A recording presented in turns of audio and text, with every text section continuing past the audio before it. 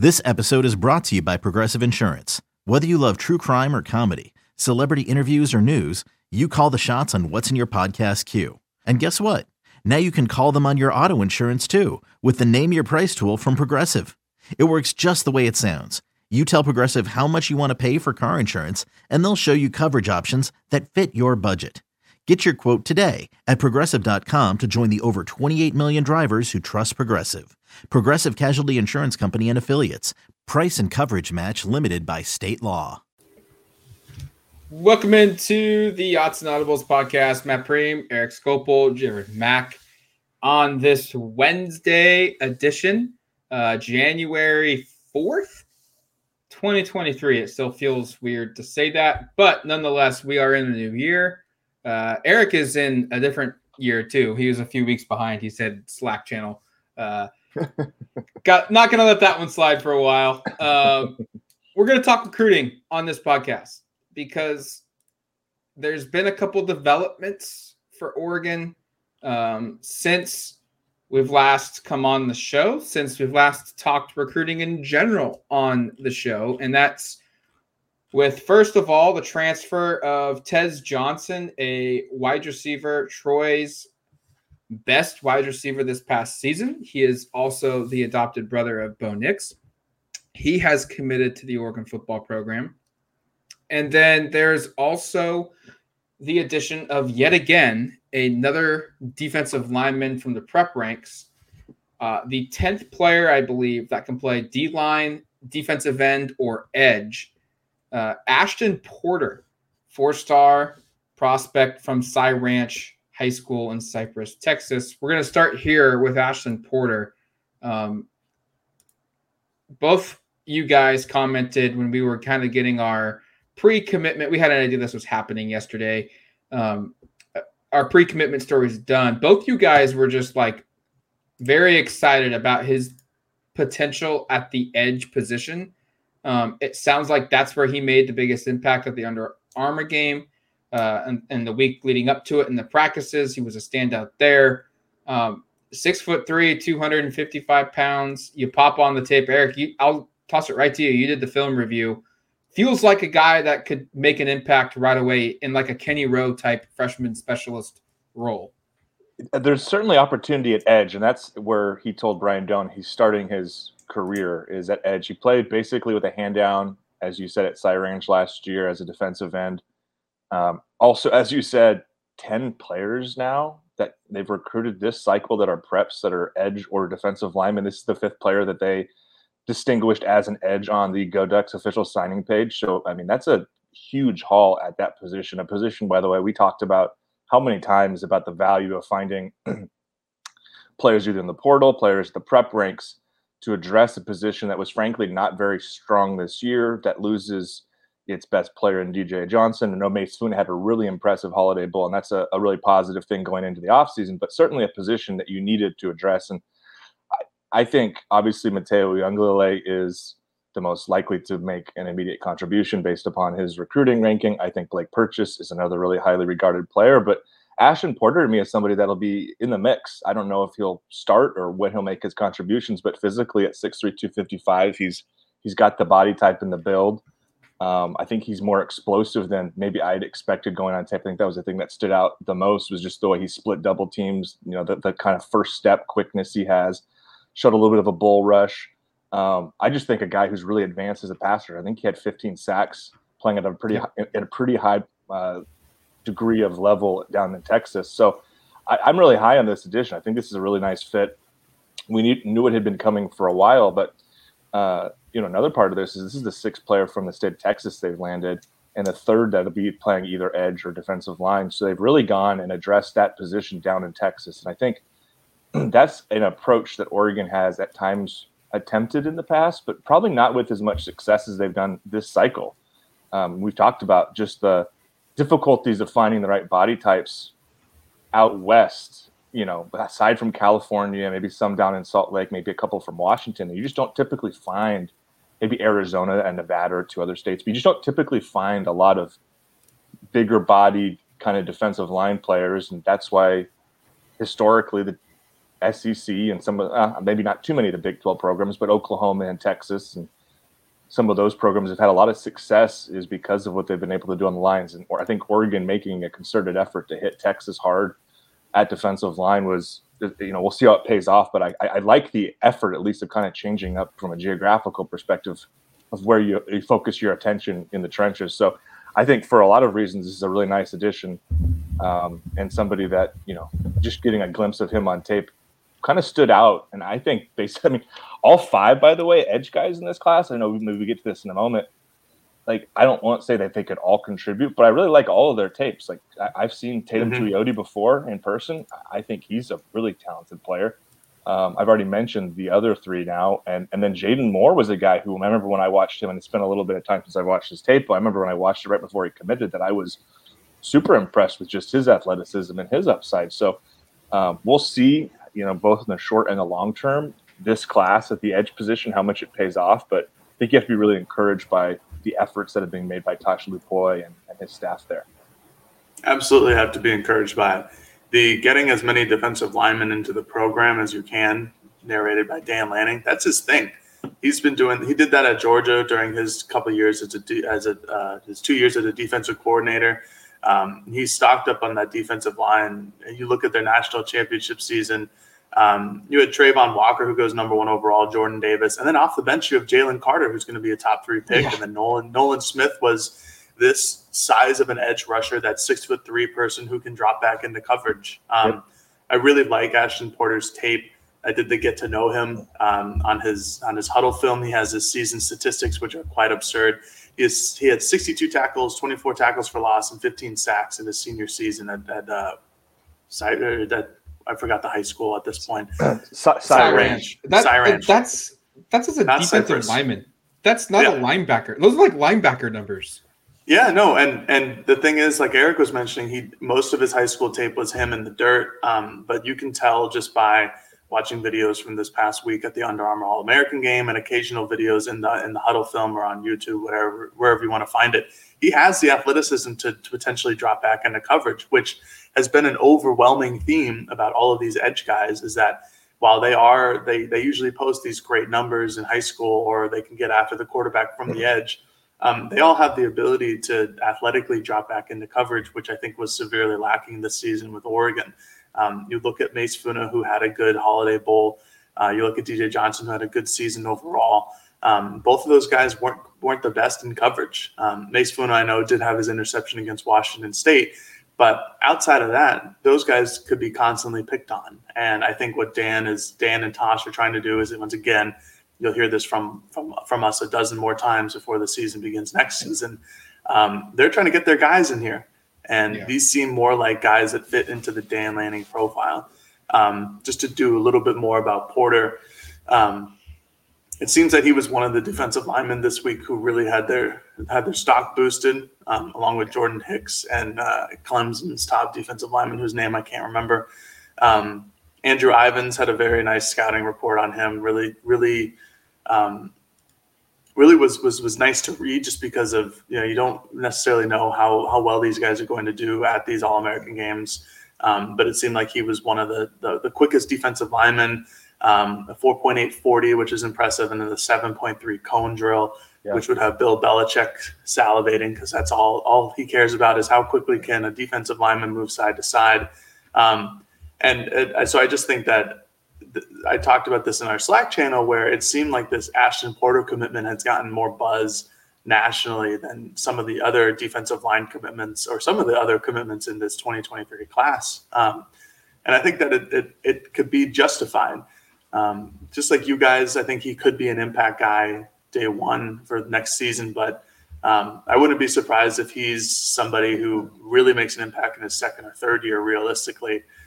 Just think he needs to add weight and get a little stronger, just like basically every freshman in the country needs to. Last thing, I think not only is it Dan Lanning's philosophy to go after and get a bunch of defensive linemen to set the interior and win that edge, but I think the transfer portal edge cycle, or the defensive line cycle, just kind of stinks. And Dan Lanning and Tosh Lupoy knows it, and they're like, all right, well, I don't think we're going to get a really big impact guy in the portal. Let's set us up for many years of future success down the road. So, and I think that this is kind of be a philosophical thing for each class. I'm wondering, we'll try to pay attention next season. Like, let's say Oregon goes really hard in on linebackers and brings in 6 of them, which they might need to do anyways. But let's say they bring in 6 of them. Is that a sign that maybe the transfer portal linebacker core isn't that great? I think it's just something that's worth noting. And I think that's just what my brain has been coming up with defensive linemen. That's a good point, that the transfer portal, it might not be as loaded as anticipated. And you look at the guys in that transfer portal that are edge or defensive linemen, all the top guys right now are committed to other schools. Like the school, like the highest rated guy that's left is the 11th best defensive lineman or edge player, and he's a D-line prospect, David Sears from Texas State. He's uncommitted. Every other guy ahead of him is committed. And then the next best available player is his teammate at the 14th spot, and he's a 3-star. So, 3-star transfers aren't a bad thing, but just you look at the availability, and there's not a lot of them. And Braden Swinson is a top 25 transfer in this list. He's committed to LSU, and he played at Oregon couldn't get on the field. And so that kind of dictates, maybe that's a good point by Jared, that maybe they're just saying, hey, let's go high school, let's sign 10 guys, and let's expect that 3 or 4 of these dudes play as true freshmen. The rest probably redshirt in 2023. And 3 or 4 of those redshirt guys are probably out of the program in 2 or 3 years as transfers to other schools because they're just the cream rose to the top and they're just not going to play here. That's probably a realistic scenario that plays out. But to be honest with you guys, I kind of think more than 3 or 4 guys are going to play as true freshmen. They're not going to start. I just look at, obviously Mateo is going to have a chance to start. He'll have probably the best chance to play the most snaps, but Amari Washington, Blake Purchase, Terrence Green, Ashton Porter. I even think Tuioti is going to be a dude that could maybe get on the field early in some kind of role. They're all probably going to be specialized roles. I don't think anyone I don't look at anyone maybe beyond Mateo, maybe Amari Washington, and say they have a really good chance of starting. I think those guys have a very good chance of starting. Because I think Mace is back, so he's probably your edge unless Mateo's just straight up better, which is an outcome that's possible. But the other two, Funa's been here for a while and paid his dues, and I think ultimately they'll play the better player. So if it proves that Mateo is ready to start, I think he'll get an opportunity. We still don't have total clarity on some of the defensive line guys. It seems like everybody's indicating Dorless is coming back, but he hasn't said that. Same thing with Casey Rogers. Those guys both started. If both those players are gone, then one of these true freshmen has a pretty good chance of getting an opportunity. If one or both those guys are back, I think it's kind of far-fetched to think that a freshman will jump either of them. But I do agree that from a depth perspective, you're going to need contributions from this group. Especially at the edge position where, gosh, you've got Mace back, and then you've basically got Jake Shipley's your second most experienced edge player. And you could convince me he's a player who might end up in the portal sooner than later, just based upon the needs Oregon has from a scholarship perspective to get under the 85. So, no, there's very few proven things at edge. And Oregon, I think, notably went out and now signed 5. We haven't actually said it. Ashton Porter has signed. He committed, but he had signed in December. One of those deals where the kid wants to announce that one of these All-American Bowls, totally cool, get their spotlight moment, but is already, locked in their spot with a signature before. So he has already sent his LOI in. I think you're going out here going, okay, let's get as many bites at the apple. You've got 5 guys you've recruited to play edge, 5 guys that are recruited to play defensive linemen. And as Matt said, I think if you get 2, maybe 3 of these edge guys are ready to contribute in some capacity year one, that's a huge win. And to me, Porter is in that group of guys who could compete to play right away. But frankly, I think all of the players that they've signed in the edge class are physically impressive enough where I could look at it and I wouldn't be stunned if they're contributors in some capacity sooner than later. I think it's a really strong position group. I think it's really strong in the last 2 weeks, just because of 2-3 weeks, just because of Mateo's commitment and signing, this commitment and signing, and then Oregon holding on to Blake Purchase at the end, which I think was an undervalued storyline of Colorado's late run at Blake Purchase, just because of what the Deion Sanders factor can do. But those three guys right there, those guys have tape that I just really like, and the edge is obviously a position of need. We went through the statistics yesterday in our Slack channel about how poor Oregon's pass rush was this past season. I think it's the lowest sack total, Matt, since 1986. Is that what you said? Yeah, 1986, when they had, I believe, 10 sacks. And for reference, they had 16 sacks this season. So 18 with the ball. Yep. 18 with the bowl, and DJ Johnson had 6 of them, and I think Brandon Dorlus had 3.5 of them. And those guys are both, one of them is for sure gone, and DJ Johnson, and Brandon Dorlus might leave as well. So you have a lot of production to replicate, albeit not a great amount of production overall as a team. But these guys help to that. And for as much as I really enjoy the Ashton Porter signing and commitment, I'm really interested in what Blake Purchase can do. He's my number one guy in this edge position with Mateo. I don't know. I just, from what I watched on Blake Purchase's tape, I just like his ability to both rush the passer and drop back into coverage. He plays. He has the size and the speed of somebody like a linebacker. But even at his age, he's super strong. He played at a decent high school in Colorado. He racked up just absolutely absurd stats. And I think that he's going to put himself in contention. I don't think either of these guys, any of the freshmen, will potentially start just because we know how difficult that is. I mean, even if you look at Kayvon Thibodeau, he didn't start till the 6th or 7th game in the season after an injury to Gus Cumberland. Like that might be what it takes for one of these guys to start, just because of Mace Funo coming back. But I really like Blake Purchase. I think he's the guy. His senior season, I just quickly looked up the stats. This is after he blew up. 57 total tackles, 12 tackles for loss, 18 sacks. His junior season was 83 tackles, 18 tackles for loss, 12 sacks. This guy is just a pass rusher. He can drop back into coverage. I just remember doing the get to know the signee of Blake Purchase and just saying that this is a Dan Lanning defense guy. This is a Tosh Lupoy defense guy, someone who can rush the passer and drop back into coverage. So that's my person to watch out for. One final note before we move on. Johnny Bowens, a 4-star D-line commit for Oregon. Mm-hmm. He got added to the All-American Bowl today. And sounds like, looking at Cooper Petagna of 24/7 Sports and some other people that are covering the All-American Bowl, he's been very impressive right away.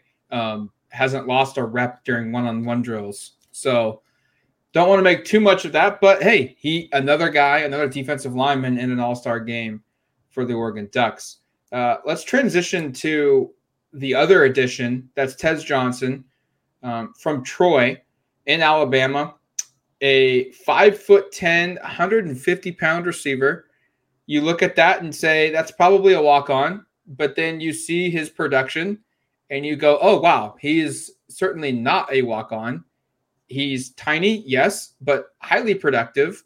56 catches, 863 yards, 4 touchdowns this season. Was Troy's best wide receiver this year. In his career, he brings with him a 3-year career, 141 total catches, 1,809 yards, 8 total touchdowns. He instantly becomes the most productive receiver on Oregon's roster. Maybe Chris Hudson, let me look this up real quick, but maybe Chris Hudson has more yards and production. No, Chris is about 1,000. Yeah. It's less than Troy Franklin. Yep, that's right. So you're adding a player that is experienced. He's played in a lot of football games in 3 seasons for Troy. He's been highly productive, and he's going to probably compete with Chris Hudson for playing time.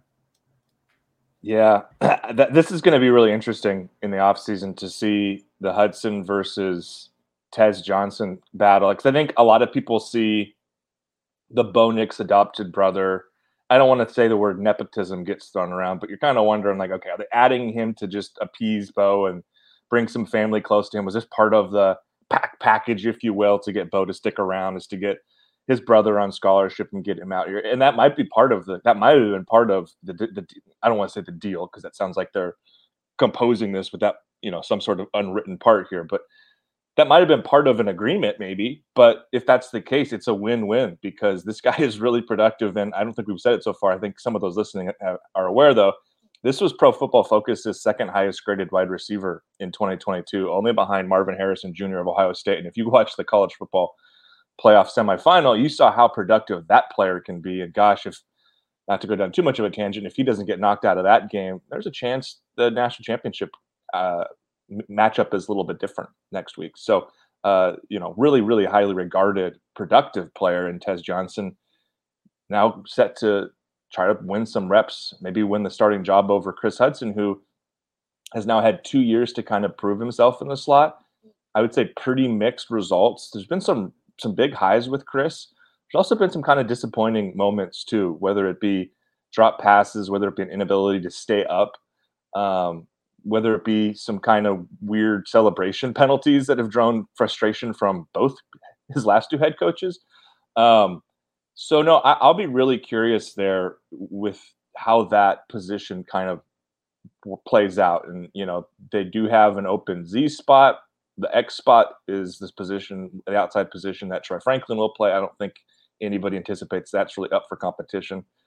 And so you get to a situation where if Tez or Chris Hudson are clearly the best slot, but they're the third best receiver, one of them plays a little bit of Z, but both those body types are weird for that position, which is typically, you think back to the players who played that here recently. Last year it was Chase Cota and Dante Thornton. Those are 6'3", 6'4", athletic, bigger body type players. That fits the mold of Trayshawn Holden, who played that at Alabama. So you kind of think going through this position, you just kind of the hierarchy that it's going to be probably Franklin at X, Holden, the Alabama transfer, at Z, and then the slot is a Tez Johnson, Chris Hudson competition. And I wouldn't be surprised in the least if that ends up being a Tez Johnson victory. Of course, we're way far away from that, and I don't want to diminish Chris Hudson's talents and capabilities, but Tez is super explosive on tape. I know both these players are very athletic for being a little bit undersized, but I think, as Matt said, you hear 5'10", 150, and you think walk-on, or you think somebody who,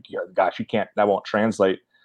I expect that a lot of the stuff will, just based upon his athletic intangibles, his explosiveness, his quickness, his change of direction. All of it stands out when you go watch his highlights. And, the other thing you have to question is, okay, you're talking about translating skills from the FCS level to the top, one of the bigger Power 5 conferences. How's that going to play out?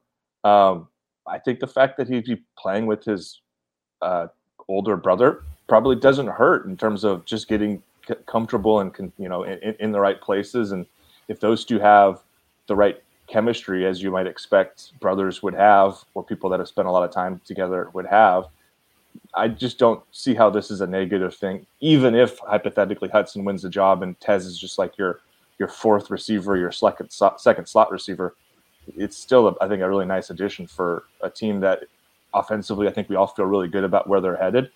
But I just think the fact that you feel that way and you use a scholarship on a guy, I think that speaks to what Oregon thinks they could be getting out of this addition. I really like the pickup. And if it's some sort of nepotism with Nix and his adopted brother, so be it. I'm down. I'm okay with it because Tez Johnson is actually good. It's similar to Oregon bringing on Jonathan Flo with Justin Flo. It's another scholarship spot. You just kind of live with it. But Tez Johnson, I think, will actually see the playing field and be very productive for the Oregon Ducks. This is a guy. I was going to say, Jared, comparing Tez Johnson to Jonathan Flo is that's I don't know if that's sort of brutal. One guy was worthy and one guy clearly was not. I mean, not to be negative. I hate to say it, but yeah, agreed. Yes, but the nepotism thing, this could run in similar lines to that. But to go on Tez Johnson, I'm going to start with his frame, his rail thinness, I guess. 5'10", 150. I think it's being a little bit overblown. I just think I talked to you guys about this. I've talked to other people about this. It reminds me of the Devonta Smith stuff. And I'm not comparing Tez Johnson to Devonta Smith in terms of production because no. But that's a guy who is 6 feet, 160, 170 at Alabama. Everybody worried about his frame. Everybody worried about how he's going to get hit and how he's going to break in half one day. And it just never happened. And you kind of look at Tez Johnson, who for his entire career, including his high school ball with Bo Nix, he was somebody who was talked about for his size and his weight and how he was going to get crushed and he was going to get hit and broken in half. That hasn't happened. He's played 2 straight full seasons in 2021 and 2022, including bowl games, and this past season, including the conference championship game. He hasn't been hurt significantly in his career. Every football player gets dinged up, like Dan Lanning would say, but this is a guy who just keeps powering on. And at one point, when it's multiple years at this point at college and it's multiple years in high school, I get that they're rail thin. He might just be okay. He might just be somebody who's good at football, and it's okay that he's rail thin, even though it's against the norm that we normally have for wide receivers who play his position. All that being said, I think this is a great pickup for Oregon. I think they needed slot depth. I think they needed somebody who could challenge Chris Hudson. I'm not necessarily sure if they've had anybody in the past. We all kind of thought that would be Seven McGee heading into the season. That never transpired. I think that these guys are two completely different, or Seven McGee and Tez Johnson are two completely different players. One is clearly a converted running back, and one is clearly a starting wide receiver. Johnson was extremely productive during his time at Troy. He 56 catches this past season, 863 yards. The season before, 67 for 735. That's over 1,500 yards in 2 seasons as Troy's leading wide receiver. I just think that this is a great addition. And I think in the one season that Bo and Tez were able to play together, I think Tez went off. I think he had like 1,100 yards in the high school season, which is impressive. But overall, I just really like this addition for Oregon. I think they needed wide receiver depth. We've talked about it before on this podcast. They've gotten it. I think they might need to continue to add, but at this point, it's all about who leaves the program as well. I think Tez Johnson and Chris Hudson can play together. I think obviously one of them wouldn't start, but I also think Hudson has shown the ability to play on the outside a little bit, which could be a way to get both guys on the field at the same time. I do acknowledge that Hudson has had his drop issues, or maybe he falls over too often a little bit. And like Eric mentioned, he's had a couple penalty celebrations. But I'm still high on Chris Hudson. I think he can be a really good number 3 receiver for a really good football program. Obviously, Troy Franklin is your number 1. This past season, Chase Cota was kind of your number 2, and then Hudson was your 3. If Hudson's your 3rd best receiver, I think that's a really good unit, productive unit. So I think Hudson and Johnson can play together. I think you look at Franklin's return, and then the addition of Trayshawn Holden, Alabama transfer, along with the addition of Jurion Dickey, a 5-star, and probably also Ashton Kozart, a 4-star receiver as well. I think that kind of group right now feels like your nucleus at receiver. Can Kyle Casper get in there? Can he make a name for himself? He was someone that was highly regarded, but showed up a year early and got in a couple games this season. But, he was a little thinner than I anticipated. We'll see what he can do. There's still Isaiah Brevard on this team. And then, like Jared said, maybe they continue to hit the portal to add other players. I'm not sure if there's a specific skill set they're looking for. Maybe an over-the-top guy, but that should be what Tez Johnson is. Well, just a couple of thoughts here. I see this addition as you're probably thinning the herd a little bit at receiver now. And again, I hate that we have to talk about in these terms, but I imagine you're now more open to seeing some players enter the portal at this position, and maybe a couple of the players you've mentioned enter it. And again, I'll just say, Isaiah Brevard has played 0 snaps of value here. This would be his 3rd season. I know that feels quick, but maybe that's a player that you look at moving on from. Isaiah Crocker and Caleb Chapman Hasn't played. are veteran guys that just didn't play last year for whatever reason that are on scholarship. You need open scholarships. Those players make some sense. Josh Delgado's biggest contributions come on special teams as a return guy. If you really value his punt return skills, then maybe you hold on to him, but he certainly hasn't contributed too much at receiver. So those are just some guys that are older, that have been around a little bit, that haven't really shown their ability to contribute. So you kind of wonder. And then I had 2 PFF things I was going to mention before we get off the receiver topic.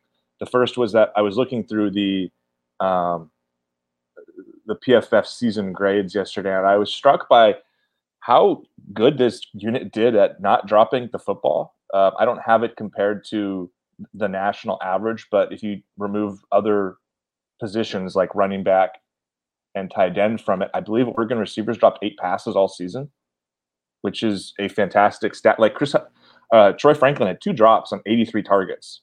Like, that's very impressive. So that part stood out for me from, hey, this was a team a year ago that, helped the quarterback a lot more than you've seen in other instances where, gosh, remember Justin Herbert had all sorts of drop issues. I think that was in 18. Even last year, there was a little bit of that. So that was a thing that stood out looking at it just from a broader sense. And then to the Tez versus Chris Hudson thing, I did this about 4 days ago, right after Tez committed. So I apologize for not having the exact data. But like, if you look at the depth of target between Tez and Chris, who again are expected to play similar positions, Tez has, and maybe could also be very much the offense at Troy versus the offense at Oregon, but a lot of Tez's targets came on intermediate or deep routes, so passes that are 10 to plus up yards upfield. Whereas I think it was over 80% of Chris Hudson's targets were at the line of scrimmage to 9 yards. So a lot of screen passes, a lot of underneath stuff,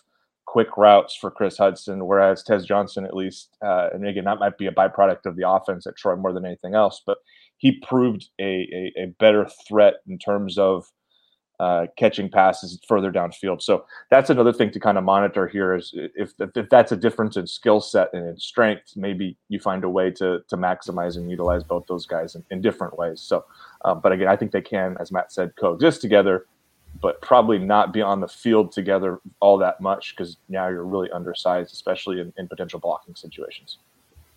Yeah, it'll be interesting to see if they try to fit those guys on the field at the same time, unless they go like 5 wide or something, just because it's probably not preferred for how well, we'll see how well Stein runs his offense, but in years past of how much Oregon likes to run the ball, it's probably not preferred to have 2 5'10" under 180-pound guys out there. But I think it'll be good competition. I think that's what this team needs. I think it's what every football team needs is good competition. Hudson certainly has his values to this team. Tez certainly adds his as well. I think that these are 2 guys who are just going to compete. And I think Dan and Will Stein are going to figure out who's best come spring and into fall ball. We'll see if they add any more. We'll see what the wide receiver room looks like in the next couple of weeks as the transfer portal period winds down and ends on January 18th. Well, just quickly, guys, do we think Chris Hudson could be a guy who ends up in the portal?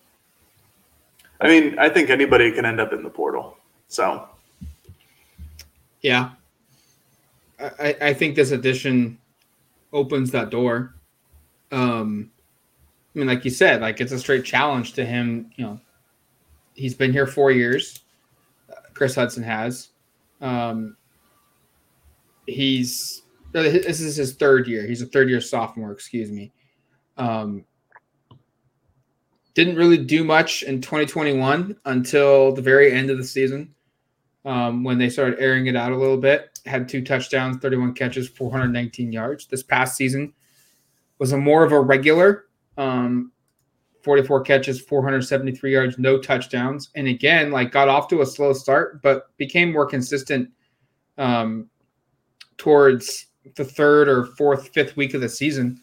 But I mean, he had just 2 catches for 10 yards against North Carolina, 1 catch for 11 yards against Oregon State. I don't know what his target numbers were like. I know in the Oregon State game, he dropped that pass that could have been a touchdown down the right side of the field. But he had some big moments. But I also look at him and say, yeah, maybe hey, look, he's entering his 4th year. He hasn't really had a dominant season. He was a big-time high-profile recruit. They just added a player that's a college veteran, same age as him, that plays his exact position. Like, yeah, like I wouldn't, if I was Chris Hudson, I wouldn't be all that ecstatic about the addition of Tez Johnson. Like, that's like a straight challenge to me of I need to get better. Now, maybe Chris Hudson also is like into the competition angle of this and likes Oregon so much that he's not going to get turned off by it. It's going to be more of a motivator. Maybe that was part of the addition. I don't know. But yeah, I could see him saying like, you know what? Like, fourth year, I'm going to go somewhere else and play. I think it's worth monitoring. I think we're not reporting anything obviously on that, but just speculating it would make sense. And again, as I said, and I hate that we have to keep talking about this, but Oregon has probably almost a couple too many scholarship receivers right now, and moving on from, I'd say, at minimum 2 up to 4 that are currently on the roster probably makes more sense than it doesn't, to me at least. I can think of at least probably 3 or 4 other guys on the team at that position that if you gave Oregon true serum, that they would probably be like, we would rather this guy leave than Chris Hudson. And that's true 100%. Too. Yeah, definitely. Yeah. Like, I don't think Oregon wants Chris Hudson to leave. I think they would be very disappointed in the outcome if that's what happened. All right, let's take a quick break. We'll jump back with the scholarship count like Eric just kind of touched on. And then we'll also look at maybe some areas, some names that could make sense for Oregon to add moving forward. I'm Sandra, and I'm just the professional your small business was looking for. But you didn't hire me because you didn't use LinkedIn Jobs. LinkedIn has professionals you can't find anywhere else, including those who aren't actively looking for a new job, but might be open to the perfect role, like me. In a given month, over 70% of LinkedIn users don't visit other leading job sites. So if you're not looking on LinkedIn, you'll miss out on great candidates like Sandra. Start hiring professionals like a professional. Post your free job on linkedin.com/recommend today. eBay Motors is here for the ride. Remember when you first saw the potential? And then through some elbow grease, fresh installs, and a whole lot of love, you transformed 100,000 miles and a body full of rust into a drive that's all your own. Look to your left. Look to your right. It's official. No one's got a ride like this. There's nothing else that sounds like, feels like, or looks like the set of wheels in your garage. With over 122 million parts, you can make sure your number one ride or die stays running smoothly. So there's no limit to how far you can take it. Brake kits, turbochargers, engines, exhaust kits, roof racks, LED headlights, bumpers, whatever your baby needs, eBay Motors has it. And with eBay Guaranteed Fit, it's guaranteed to fit your ride the first time, every time, or your money back. Plus, at these prices, well, you're burning rubber, not cash. Keep your ride or die alive at ebaymotors.com. Eligible items only. Exclusions apply. All right, welcome back to the Yachts and Audibles podcast. Talking recruiting. With the addition of Tez Johnson, with the addition of Ashton Porter. I need to actually add Ashton Porter into this, but I do know the number. It's 92 scholarship players that Oregon has projected to be on its roster ahead of the 2023 football season. That is 85 is the limit. Mm-hmm. That's a lot of players. So essentially they're at a point now, guys, where for every player they add to its recruiting class, whether it's transfer portal or a high school or a JUCO guy, they almost have to see 2 guys leave. They've got 3 quarterbacks committed. They've got 5 guys on the roster at running back, 12 guys at receiver, 4 tight ends, 15 offensive linemen, 17 defensive linemen, 8 edge players, 6 linebackers, 12 cornerbacks, 7 safeties, and 3 special teams players on this roster. 41 of its 92 projected players are also freshmen or redshirt freshmen. That's a lot of guys. It's a lot of young guys too. And this is probably, though, again, not probably, this is what Dan Lanning needed to do by putting his fingerprints on this program. By if it's a redshirt freshman or true freshman, these are guys he recruited, like point blank. These are guys that are Dan's guys, and it's clear that he wants a roster full of them. And I would be surprised if there are, you need to get under 92. Sorry, you need to get under 85 at 92. Of the 7 players they lose, it's probably going to be closer to 8 more, 9 more, 10 more, because I think Oregon's going to continue to add. They're in on some players. We'll get to that in a moment. I would be surprised if very many of those players come from that 41 true freshman, redshirt freshman group.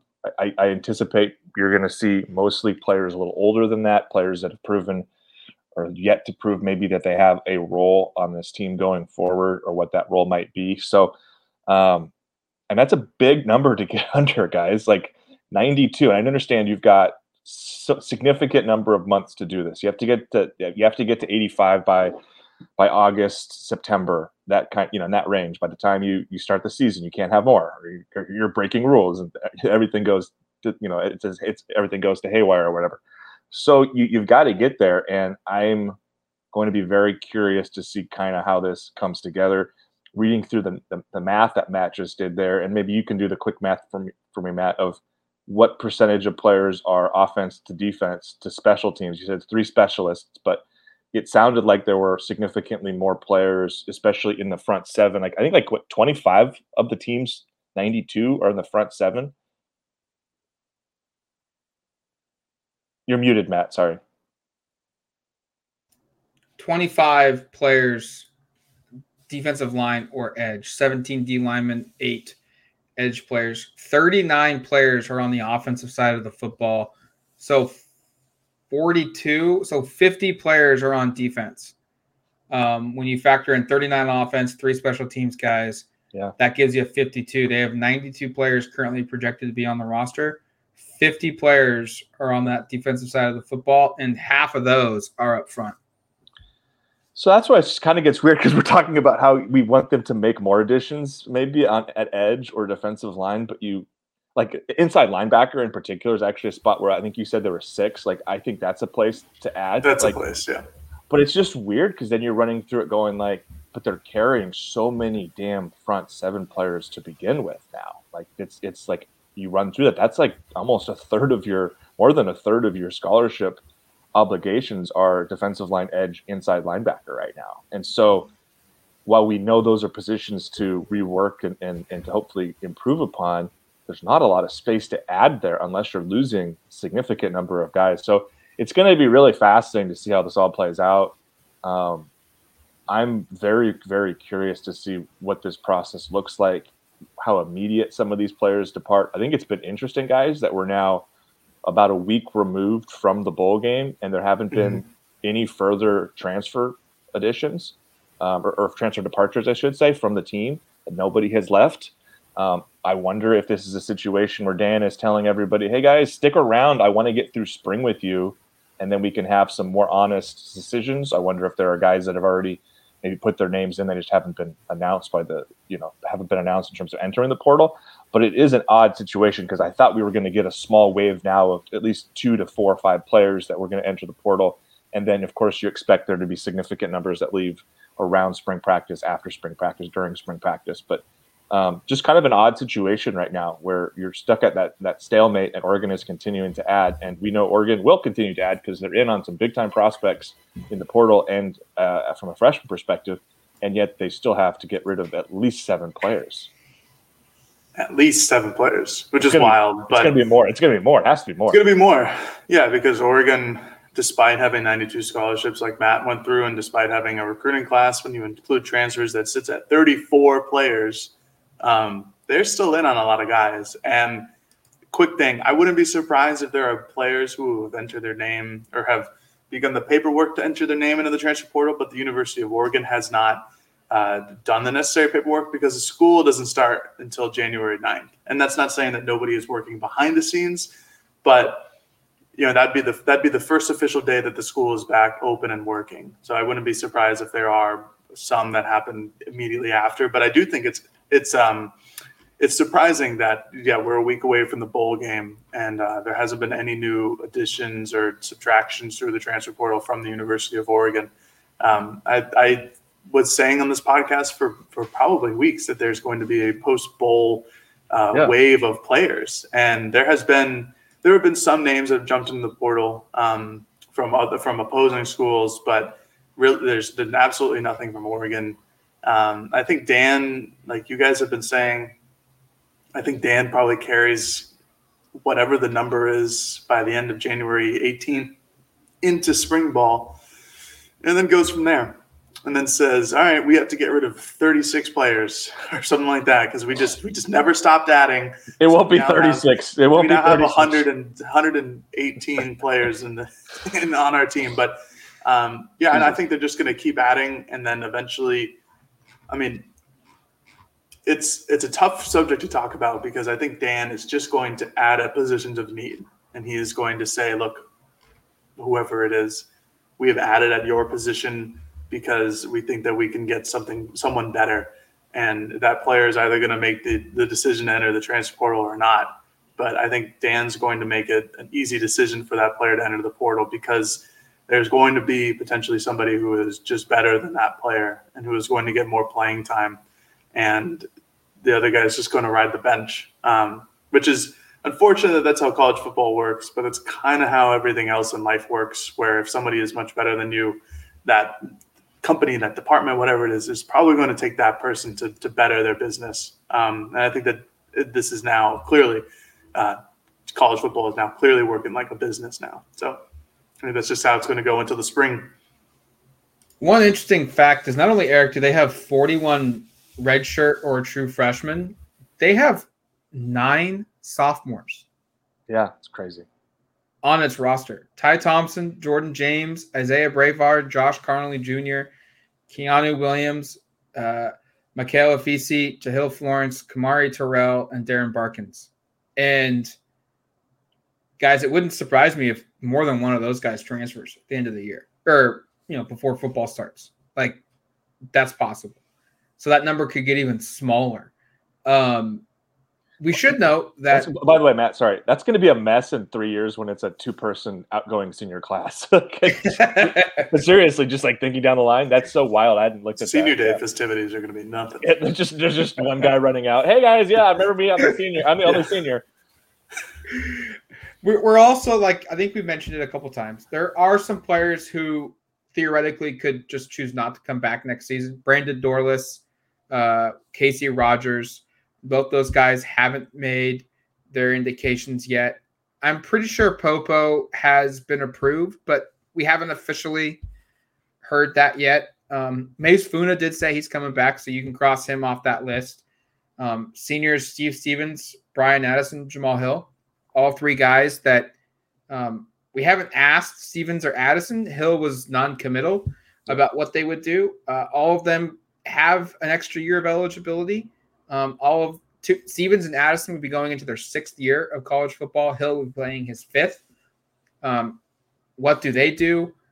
Cam McCormick officially hasn't said he's coming back yet, but he does have 2 years of eligibility if he wants. But I mean, that right there, if I don't think all of those guys would go pro or would transfer or would leave the program, retire, whatever.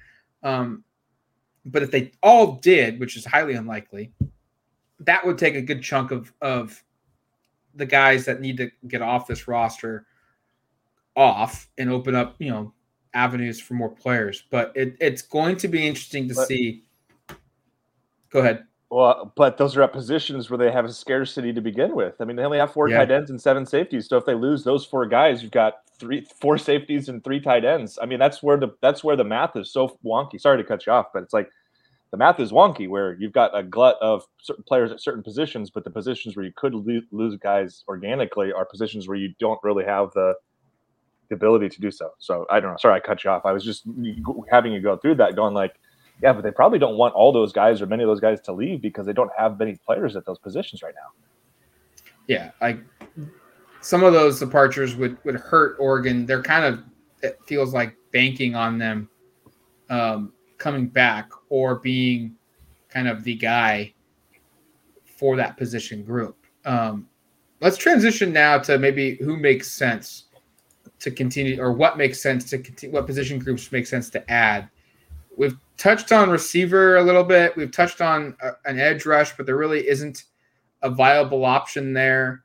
I think you could justify finding, when you just look at the scholarship numbers and the makeup of guys, like another defensive lineman. They are involved in his name is escaping me. I'm trying to find it. He's from Kentucky. He's actually entered the transfer portal. I'm trying to find it. Let's see if I can find it really quickly. Probably not. It's too late. I'll find that name here in a little bit. But one name that did enter the portal today, of all days, that would, I think, help would be Bennett Williams' younger brother, Evan Williams, from Fresno State, all Mountain West defensive back 2 years in a row. I think he's the leading tackler in 2021, maybe was close to it in 2022. Might be worth looking into. A one-year player, doesn't really mess up your depth, your long-term depth at Oregon.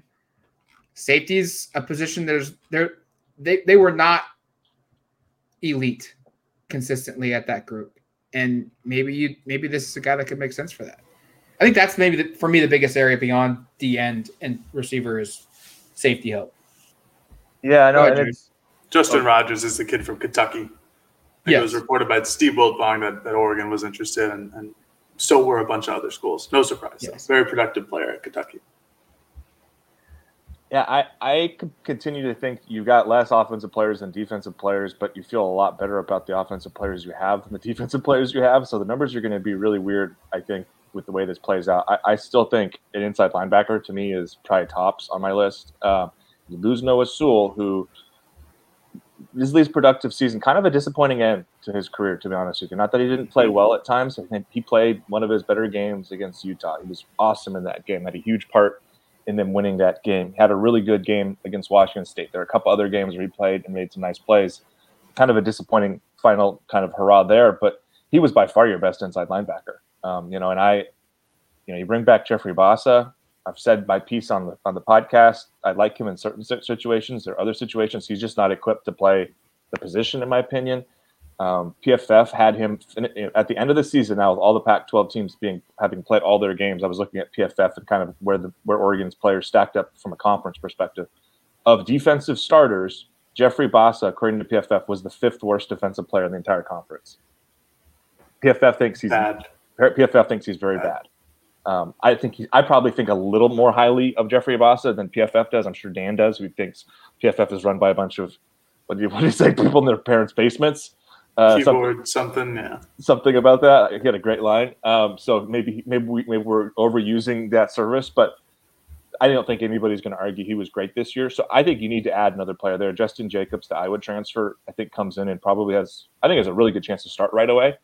I thought Keith Brown was very solid in the bowl. He played basically every snap next to Bassa at inside linebacker. That's a player who certainly is in contention. But as we said earlier, only 6 inside linebackers on scholarship right now. That's a position I think you can add. Safety would be another position to maybe consider adding, but you'd need to probably have 1 or 2 of the guys you mentioned earlier from that Stevens, Addison, and Hill group not return just to make the numbers work. Or you have to play like Damon David, who's tried to transfer once before, ended up coming back, didn't end up finding a role this year.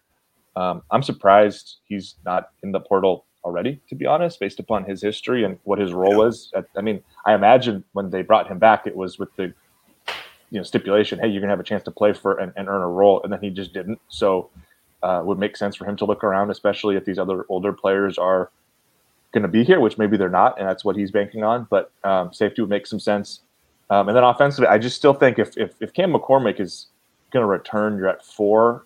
Probably that's okay, but I'd still like to add another tight end. And I think it's notable right now that Oregon's in on the two best prep remaining tight ends out there, or players that could play that position. And Nicholas Harbor, who's visiting Oregon, the final weekend? 27th of January. Final weekend of January. That's a 5-star recruit. If you haven't looked at that guy's athletic tools, freaky. Like, I don't know, some of the craziest. He's an Olympic athlete. Yeah, and the guy ran a 10.3 in 100 meters at 6'5", 230 pounds. So, that guy can move. he's still on Oregon's board, and then Deuce Robinson, I think Oregon is also still active with. Those are both tight end prospects at the next level / maybe big receivers, kind of combo athletes. But boy, I think you could add one of those two guys. That would really help the tight end position, which I think is already pretty strong with Ferguson back, with what I think was a really impressive close to McCormick if he chooses to come back. I thought Patrick Herbert had some nice moments. I think that position is fine if you don't make an addition, but if there's a place to add on offense, it's to me right there, because I think you've done plenty at quarterback, running back, receiver, and offensive line. I think tight end's the only spot to me offensively that I would be like, okay, that makes some sense to go find somebody. Mm-hmm. I agree with you with tight end. I might throw receiver in there just for another depth guy, kind of like a Caleb Chapman, where it's like a very low risk, potential high reward guy. Like if that's what we talked about with Chapman last year. Like, hey, if this guy could stay healthy, he's got elite speed, he's got elite size. Maybe he could be something. He didn't stay healthy this past year. He just didn't play that often. The only thing I'd push back on that, Jared, is that the risk is you don't really have scholarships to give right now for a guy who's no sure thing. So, I think you have to be very selective to find a receiver that makes sense to me. But with how the staff is giving out scholarships, I don't think they worry about that. I mean, they gave out they have the scholarship to Luke Dunn or Luke Dune, who I can't find any physical evidence on the internet that he's kicked a football before, and not an Australian football, an actual United States of America football here. So I don't know. We're just going to put our blind trust in that. So I'm going to put my blind trust in Dan just randomly handing out a scholarship to a wide receiver. I think defensively, like Eric mentioned, linebacker has to be a position where they had somebody. With how Bossa played it, I know that PFF rates him very poorly. I too would rate him not great, just because of what my eyes can see in the football field. There are just moments where he just lacks linebacker strength. Obviously, pass coverage was an issue this entire season, not just with Bossa, with Sewell, with Flo, with whoever was playing linebacker that game. I liked what I saw from Keith Brown. That was one game. It's hard to push all your chips in. I was excited to see Devin Jackson play. He didn't. So clearly there's a development level there that just he hasn't reached, and Michael Roth played. Instead of him, you still have Harrison Taggart, who is a highly rated recruit, or a high enough rated recruit. But I still think you need to add depth there. I think you need to add somebody who has starting experience, who has a lot of game experience. Defensive line, one guy that stands out who recently entered the transfer portal is Anthony Lucas. Tony Lucas, a Texas A&M transfer. Yeah, that's another one. He was. I don't remember if he was officially a 5-star. He was like borderline. Top 247 has him 5-star. The composite had him 59th overall in the country. Regardless, very talented player coming out of high school. Played sparingly for the Texas A&M Aggies. He hits the transfer portal as part of that historic 2022 class that I think has seen 6 or 7 guys transfer. So not that historic. I think Oregon should definitely take a shot at him. Again, this is a player that maybe Oregon doesn't need, because as we just went through, all of their scholarships are used on defensive linemen. But again, you look at after the season, what did we talk about so much is how terrible the defense was at points during the year. So if Oregon uses 70 of their 85 scholarships and just has 4 backup offensive linemen and tells everybody else to go play every snap, you might take that just because of who they have on offense is really good. You have really good wide receivers. You have really good running backs. You have a really good offensive lineman. And then Bo Nix comes back on top of it all. So I don't think they clearly need depth. I've been on this podcast before that depth is always a concern for me. They need the depth at offense. But when your number one guys are real number one guys, and you probably cannot find a better, like if you were to go in the transfer portal, you're probably not going to find a better quarterback than Bo Nix in this offense. You're probably not going to find a better wide receiver. There are probably offensive linemen that you won't find that are better than some guys on the roster. But defense, you could make upgrades. And Anthony Lucas theoretically would be an upgrade. I don't know if he would be an instant impact upgrade just because he didn't play that much at Texas A&M. But linebacker, there potentially will be an instant upgrade in linebacker in the portal. Safeties, a potential instant upgrade like Evan Williams, like Matt mentioned. I just think that they're going to continue to look for instant impact guys on defense because that's where they have the more likely opportunity of finding one. Offense is going to be hard. They had to get a Johnny Cornelius, who was the second or number one ranked offensive lineman in the transfer portal. Angelau was up there as well before he committed. Like, those are the impact guys that they're looking for, because that's what they need. They need the best transfer guys in the country to come in on offense. But defense, there's just loads of opportunities for them to find upgrades at those positional groups. The crux of the issue, as I see it, and you guys might disagree, is that the positions you have the most depth at, especially defensively, are the positions that you probably feel the worst about. And yet you need to add more players, but you already have almost too many players. So that's why, like, again, I'm not reporting it, but there are some guys that are defensive line edge players that probably you need to find ways to move off of if you're going to continue to recruit defensive line and edge players, because you can't, to me, really in good faith, say we're going to remove 3 more receivers and 1 more offensive lineman and another, safety from the roster to add 4 more front 7 guys. Like, the math doesn't work scholarship wise, and it really doesn't work when you look at the breakdown from a position group. So it's kind of a weird spot. Like, I would imagine there are going to be several players in the front 7 that are currently on this roster. Not several, probably more than that, probably half a dozen that have to be moved on from this class, or else you're going to carry like 50% of your roster at like 3 positions on defense, and these are positions that weren't strengths last year anyway. So they're kind of in a weird spot. I'm not even being negative here, because I really it's not negative. The high-end talent on the roster. But I'm just saying it's sort of an odd roster makeup right now, just with the way everything is composed. Yeah, and it's gonna be interesting. Go ahead. I was just gonna say, like, it's a weird makeup, but it's the right makeup. They need to get a lot of depth. They need to get a lot of potential talent at these positions. And it all starts with the defensive front, because of, like we talked about earlier in this podcast, just how bad the defensive line was last season at getting to the quarterback. They were good against the rush, except against Oregon State, but they just couldn't get to the quarterback. And, against Washington State or Colorado, when they actually got to the quarterback, it was like, wow, look at this, man. This is amazing what they can do. And then you go against Washington, where they just have no defensive pressure. And then you have to rely on your ability to blitz and have Noah Sewell or Jeffrey Bassa come through the middle. And while that can work sometimes, it just leaves the entire middle of the field wide open. And I don't think that with how little penetration the defensive line got, I don't think that blitzing Bassa and Sewell just created enough pressure in general, because the offensive linemen didn't have to worry about anybody but Brandon Dorlus and every once in a while Casey Rogers just breaking down that wall. So I think just adding as many defensive linemen as you can to see if a couple of them stick is going to be huge, just because you lose potentially, if you lose Dorlus, you lose your 2 best production from a production standpoint, your 2 best defensive linemen. And you just need to replace that somehow. And if it's just adding pure numbers and keeping everybody healthy and keeping a lot of guys fresh and just constantly reloading that defensive front like Dan did at Georgia, so be it.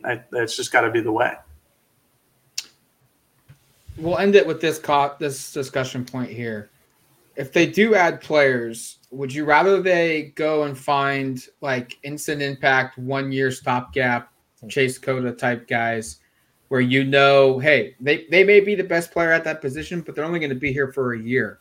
Or would you rather go and find guys like a Lucas and Anthony Lucas, who didn't play much, if at all, in 2022 as a true freshman, and you're thinking long-term addition, he may not even make a big impact in 2023. He's just so talented. You want the best players possible long-term. I think I go, you want the stopgaps. You want Cota based off how this roster is built. Go find guys that you feel like at most they're going to be here 2 seasons, and more likely they're only going to be here for 1 year, to kind of help rebalance this class, this roster class. Because like Eric said a while ago, in a couple of years, that sophomore class with 9 players, it's going to be weird. And you can't have a roster that's so heavily leaned on basically two years, your freshman class and your junior class. Right now, 67 of the 92 players are going to be juniors or freshmen or redshirt freshmen on your roster next season. You need to balance things out a little bit. So I would lean, go find stopgaps 1 year, maybe 2 year players.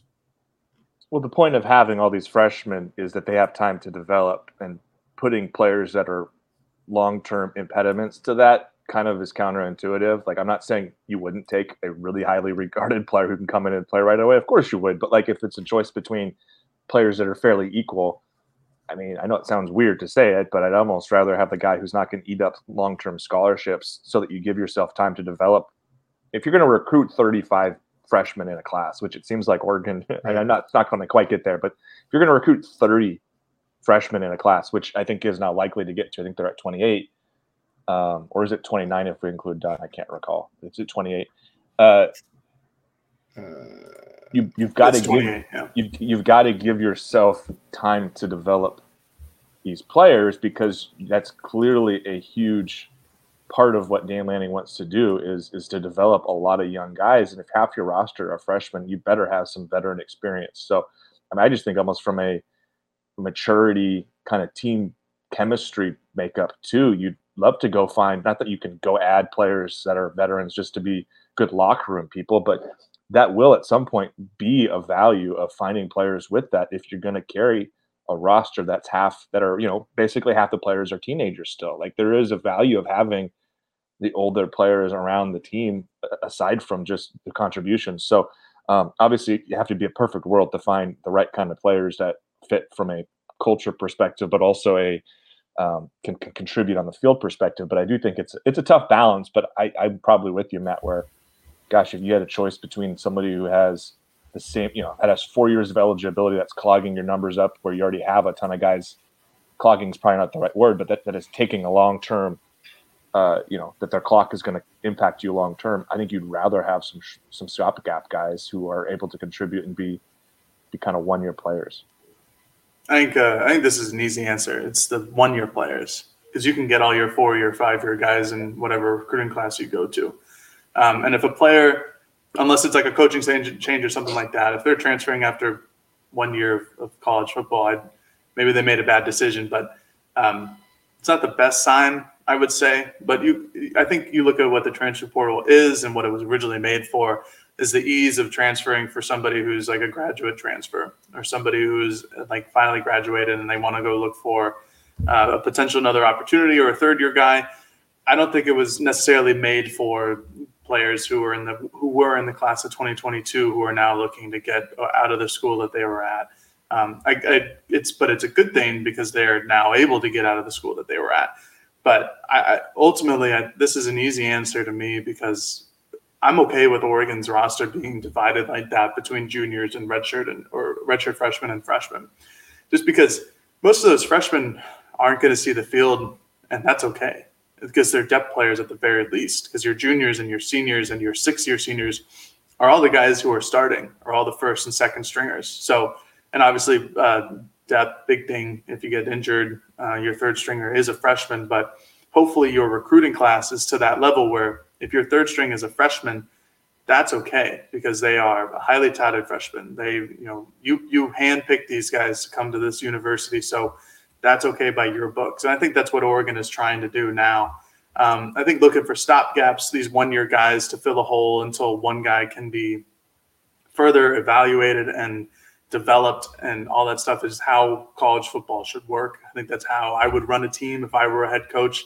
I try to just get stopgap players and work fervently on trying to get my guys developed so that they can play the next season. Because, again, like I said earlier in the podcast, having a true freshman play and having a true freshman start, those are hard things, especially on defense. And I think Oregon's main stopgap positions are going to be on defense. So maybe your third or fourth string guy is a true freshman, but you have a 6th year senior or 5th year senior from the transfer portal who stopgaps that initial starting position and holds that down for an entire year until one of those redshirt or freshmen get ready and are able to come in for the next year. It's going to do it for us here on the Odds and Audibles podcast. It's going to be interesting to see how this all plays out, how this all makes sense. And we're less than a month away now until the second signing day for the 2023 recruiting class, which, by the way, they haven't announced, that they being Oregon, any of their transfer additions. So there's nothing to worry about that, but that's probably when I imagine we'll get Dan Lanning's comments from that time on those players and any others that they add between now and then. It's going to be interesting to see how it plays all plays out. Follow duckterritory.com for more coverage of that. Go to duckterritory.com for more discussion on the Oregon football program and more. And until then, you've been listening to the Odds and Audibles podcast. Talk to you later, folks. Peace. Okay, picture this. It's Friday afternoon when a thought hits you. I can waste another weekend doing the same old whatever, or I can conquer it. I can hop into my all-new Hyundai Santa Fe and hit the road. Any road. The steeper, the better. Because my all-new Santa Fe is available with H-Track all-wheel drive, so I can hit the trail without a worry in the world. Heck, with 3 rows and best-in-class rear cargo space, I can pack the whole family in with all our gear. We've got available dual wireless charging for our phones, so we'll never lose touch with civilization, and we won't lose touch with the primordial power of Mother Earth. So which is it? Waste the weekend or do something a little more epic? And conquer it in the all-new Hyundai Santa Fe. Visit HyundaiUSA.com or call 562-314-4603 for more details. Hyundai, there's joy in every journey. The baseball season is in full swing, which means you need to listen to Fantasy Baseball Today, part of the CBS Sports Podcast Network. Join Scott White, Chris Towers, and me, Frank Stample, every weekday as we recap every player from every game. We'll talk waiver wire ads, drops, players to trade for, prospects who could make an impact, and everything in between. Make sure to download and follow on Apple Podcasts, Spotify, the Odyssey app, and everywhere else podcasts are found.